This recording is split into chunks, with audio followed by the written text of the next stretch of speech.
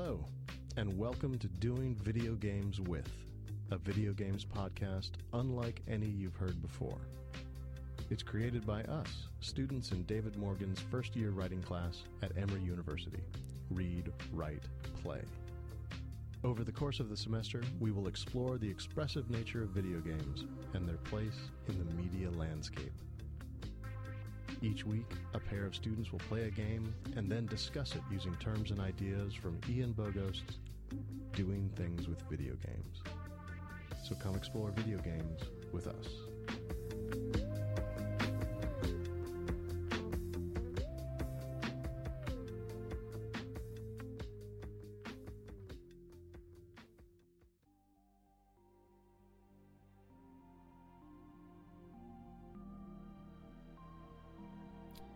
Hello, I'm Stephen Black. And I'm Max Foss. And this is Doing Video Games with Reverence, the third episode in the ongoing series, Doing Video Games With. This week, we will be discussing Reverence in the video game The Binding of Isaac. The Binding of Isaac is a 2011 indie 2D dungeon crawler with procedurally generated levels. The player controls a nude crying child named Isaac. After his mother is given a message from God commanding her to sacrifice her son as proof of her faith, Isaac flees into the horror-ridden basement to stay alive. Before we begin, I would like to note that The Binding of Isaac is the only game in Germany to ever receive a 16+ rating due to blasphemy, the irreverence of God. So, would you say that The Binding of Isaac is blasphemous? I wouldn't necessarily say that it's blasphemous, because then you have to ask the question, where is the blasphemy? Is it in the opening sequence? The opening sequence, at least to me, appears to be a reenactment or a rendition of the biblical story of the Binding of Isaac, with an obvious twist. Isaac is undoubtedly the protagonist. The mother is the antagonist. Based off of the epilogue in which God stops Isaac's mother from killing her son, where would you put God in the story? Would God be classified as an antagonist, or a protagonist, or an anti-hero? Where would you put God? So, I would personally put God as an anti-hero in this story, because originally it's easy to look at the opening sequence and say, oh, God is the real antagonist, because he's the one who incites Isaac's mother to kill him. But in the ending sequence, we see Isaac is backed into a corner, his mother's about to kill him, and then God saves Isaac.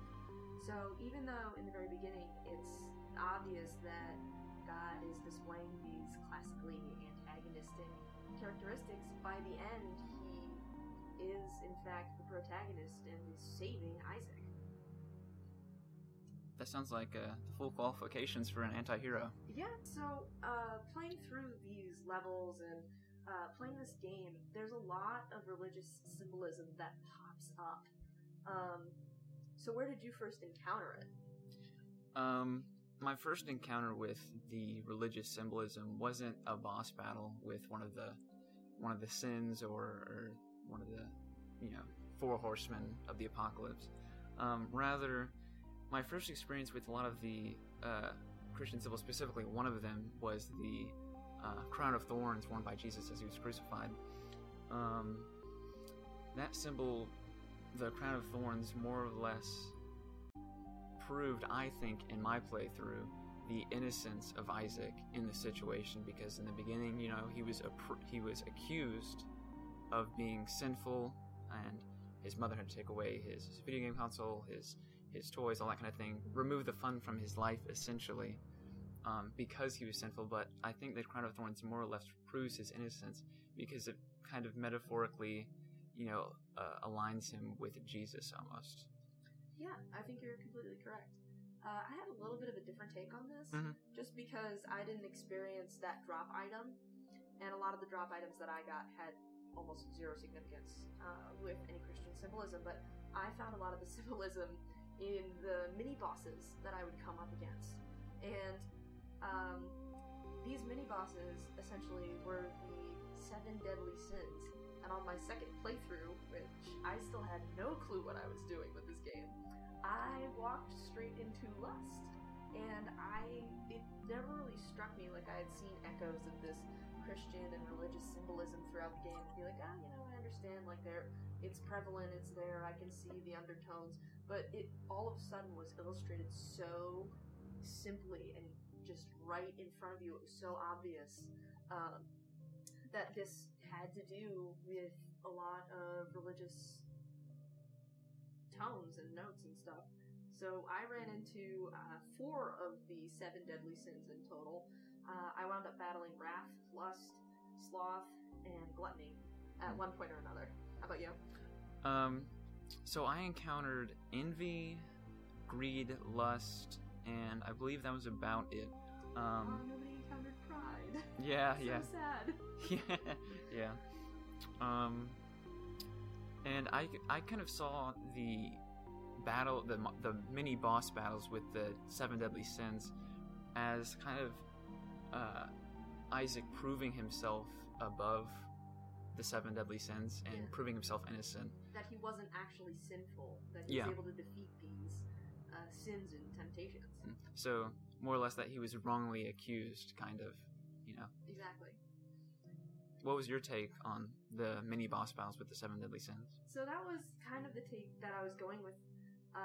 But also, I felt like these mini boss battles and also incorporating a lot of the actual boss battles, because some of the boss battles included religious figures such as the 4 horsemen of the apocalypse, like war and death and pestilence.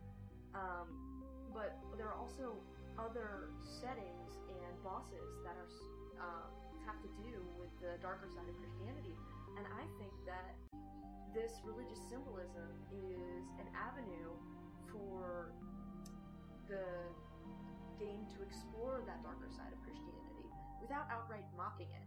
It's illustrating and shining a light to sort of this underworld of Christianity that people don't really pay attention to as much anymore. You know, it's very fire and brimstone-y, essentially, is what it is.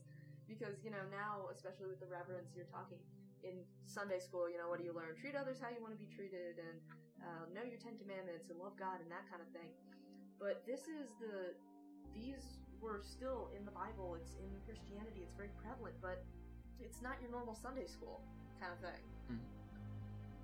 So I thought that it was interesting that it was an avenue to explore this very dark, you know, fire and brimstone and blood and war and loss side of this religion. So, going back to the rating Germany gave The Binding of Isaac and the reason they gave it blasphemy, would you say that The Binding of Isaac is blasphemous, or does it have reverence for God and Christianity? Or where would you put it on the spectrum? So, in the chapter Reverence, Ian Bogost actually discusses how many video games pay homage and respect to the church and Christianity and what it stands for and for its ideals and its beliefs that it holds safe.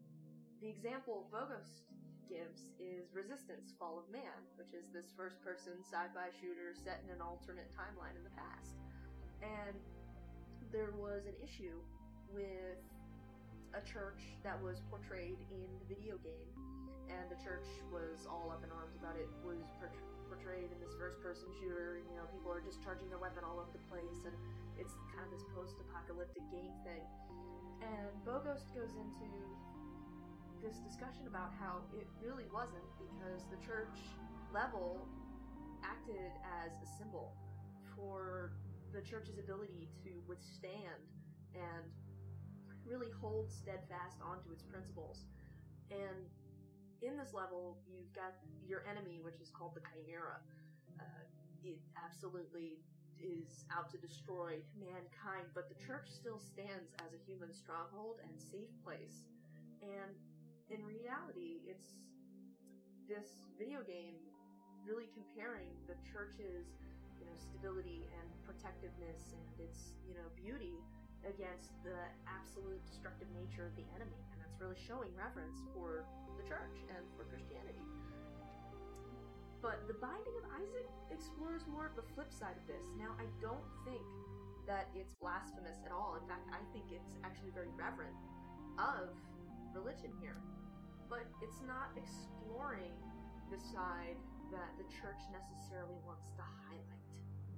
It's exploring this dark side that it always existed. Religion wasn't always respectful and kind and, treat others how you want to be treated.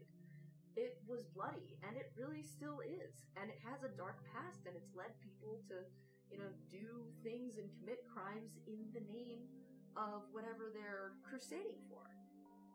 And the Binding of Isaac highlights that. But it also shows, as Isaac travels through these dungeon crawler levels, defeating the sins, overcoming the apocalypse, essentially killing Satan, it shows that Isaac is able to overcome this. And in the end, he's saved. So no, I don't think the game is irreverent. I think it's actually showing a great amount of respect for the religion. So it shows reverence in two different journeys. Like, the church is a safe place in in Resistance Fall of Man, but in the Binding of Isaac, it's a totally different story. Rather than going to safety, you're running for safety. But in both situations, they both show reverence for the church and religion, that kind of thing. Absolutely. Thank you for listening to our podcast, Doing Video Games with Reverence. I'm Stephen Black. And I'm Max Foss. Have an awesome weekend.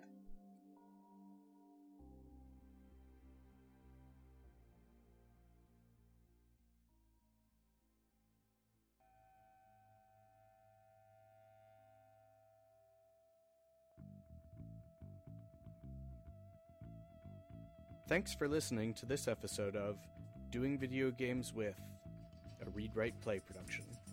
You can find more podcasts and other work by students in this class by visiting the course website at bit.ly/readwriteplay. That's bit.ly/READWRITEPLAY,